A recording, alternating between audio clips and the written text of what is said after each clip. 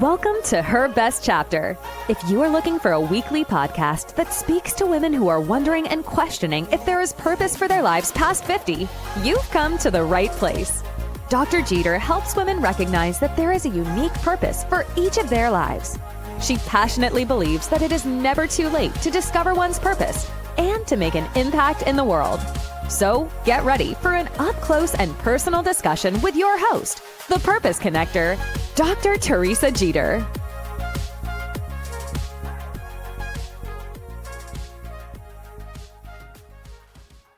Be a yes, not a no. Hello, I'm Dr. Teresa Jeter, and thank you for tuning in to the Her Best Chapter podcast, where I speak to women 50 and over about their unique purpose and experiences and how they can still make an impact in the world. If that is you, you are in the right place at the right time to be encouraged and supported. If you've not heard my previous podcasts, check them out on Spotify. So, be a yes, not a no. Today, I want to encourage you to venture outside of your comfort zones. I know. I can hear you. You're saying, I like my comfort zone. I don't want to go outside of my comfort zone. I get it. It's cozy in your comfort zone. And you don't need to go outside of your comfort zone. I know that's what you're thinking and probably saying to yourselves. But I want to challenge you to get outside of your comfort zone as it relates to your purpose. You have the yes in you, and I'm here to help you get outside of it. So I'm going to tell you about one of my yeses.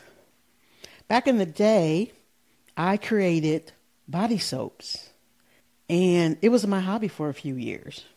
My soaps were selling to family, friends, and strangers. I had my soaps in the local mall, and they had even offered to give me a second location in the mall. That's how well they loved my soaps. I also had a downtown store for a while, but I was working full time, so that was a bit challenging for me to continue with my downtown store. Then someone told me that I should make a pitch to a statewide well-known retailer. And I thought, I don't know anything about marketing. I've never done a pitch and certainly never pitched my soap products. I didn't have any displays that I had access to. I had heard of all the horror stories about how difficult it was getting products into stores, how difficult it was to get phone calls returned ever. So, all these thoughts were going through my mind at the time. However, everyone who knows me knows that I would do my best to figure it out. And I did.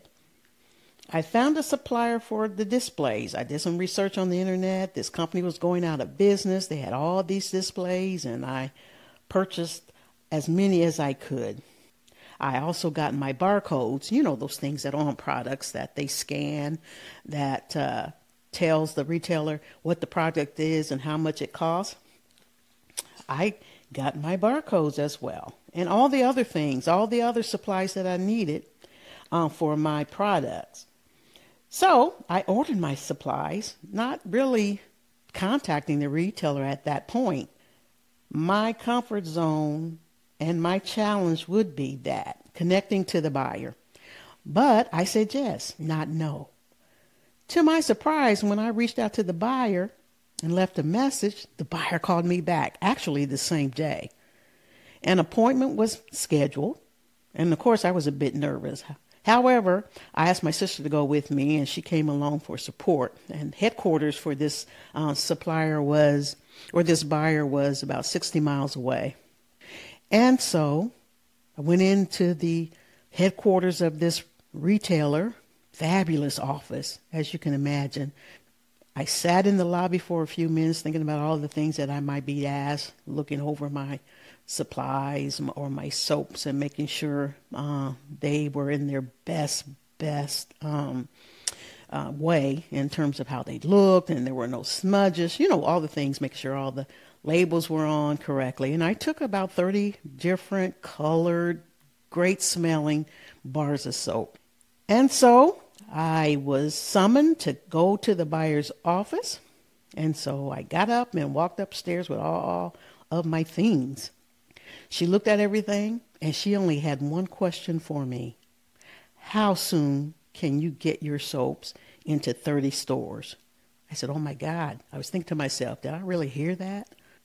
And that was the only question, because you know what? I came prepared with information and all the things that I thought a buyer would want to hear, knowing that I did not have a background in that, right?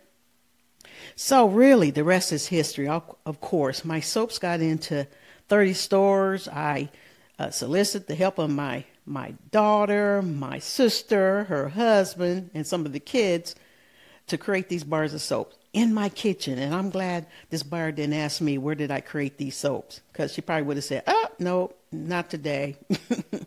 But she didn't ask me that. So that was great. So I put the bar labels on, we put labels on, we packaged them up. We had close to about 1,000 bars for 30 stores. And again, the rest is history, the soaps. And the wonderful thing about it is, if they never sold a lick of soap, as my dad would say, lick up something, lick of soap, I was going to get paid as if all the soaps sold, right? How fantastic was that? But you know what? If I had said no instead of yes, I would not have experienced that awesome opportunity. And of course, you know, I was on cloud 9. So let me share a couple of steps with you about venturing outside of your comfort zone. But before I do, I want to share some great news with you.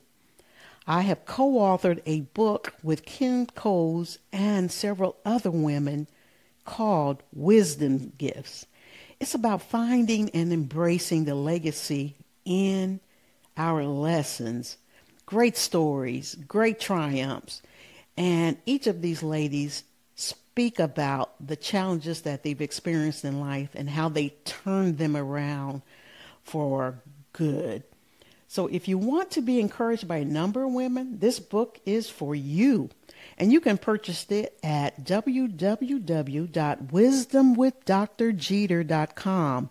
Again, that's www.wisdomwithdrjeter.com. It will bless you tremendously. Now, back to a few steps you can take to help you push past your comfort zone.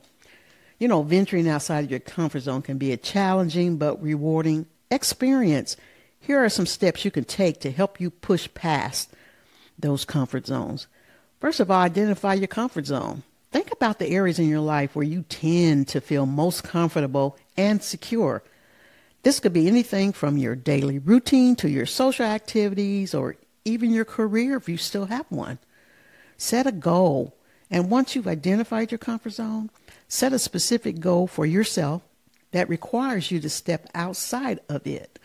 This could be something as simple as trying a new type of food, or as ambitious as taking on a new job or starting a new hobby. And when you start, take small steps. You don't need to make a huge step or a huge leap outside of your comfort zone all at once. Instead, start by taking small steps towards your goal. And for example, if you're afraid of public speaking, you could start by giving a short presentation to a small group of friends or family members, or even to yourself in the mirror. How about that? Now, this is typically the most challenging aspect of going outside of your comfort zone, and that is embracing discomfort. Understand that pushing past your comfort zone will likely feel uncomfortable and even scary at times, right? I mean, when I made that call to the buyer at the store, all the worst things that could happen was ringing in my head, right? But that didn't stop me. So what I always say is, what's the worst that could happen as a result of going outside of your comfort zone? And for me, with this particular buyer, what's the worst they could do? The worst they could say was no. But you know how that story ended. They didn't say no. They said yes, right? So embrace this discomfort and try to see it as a sign that you're growing and learning.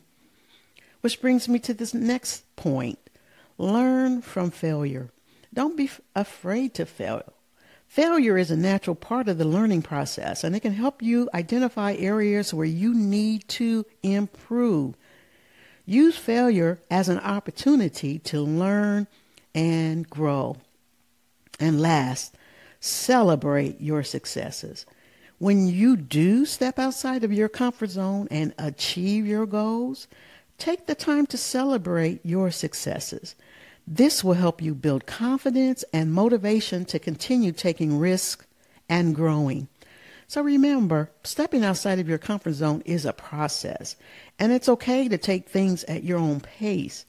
With practice and patience, you can expand your comfort zone and achieve things you never thought possible. Well, that's it for today's podcast, and I hope you have been encouraged. If you know others who can benefit from this episode, please share it with them. Until next time, live your best chapter. Thanks so much for tuning in to this episode of Her Best Chapter. If you're enjoying the show, please feel free to rate, subscribe, and leave a review wherever you listen to your podcasts. This helps others find the show and find their purpose, and we greatly appreciate you spreading the word. Thanks again for listening, and we'll catch you in the next episode of Her Best Chapter.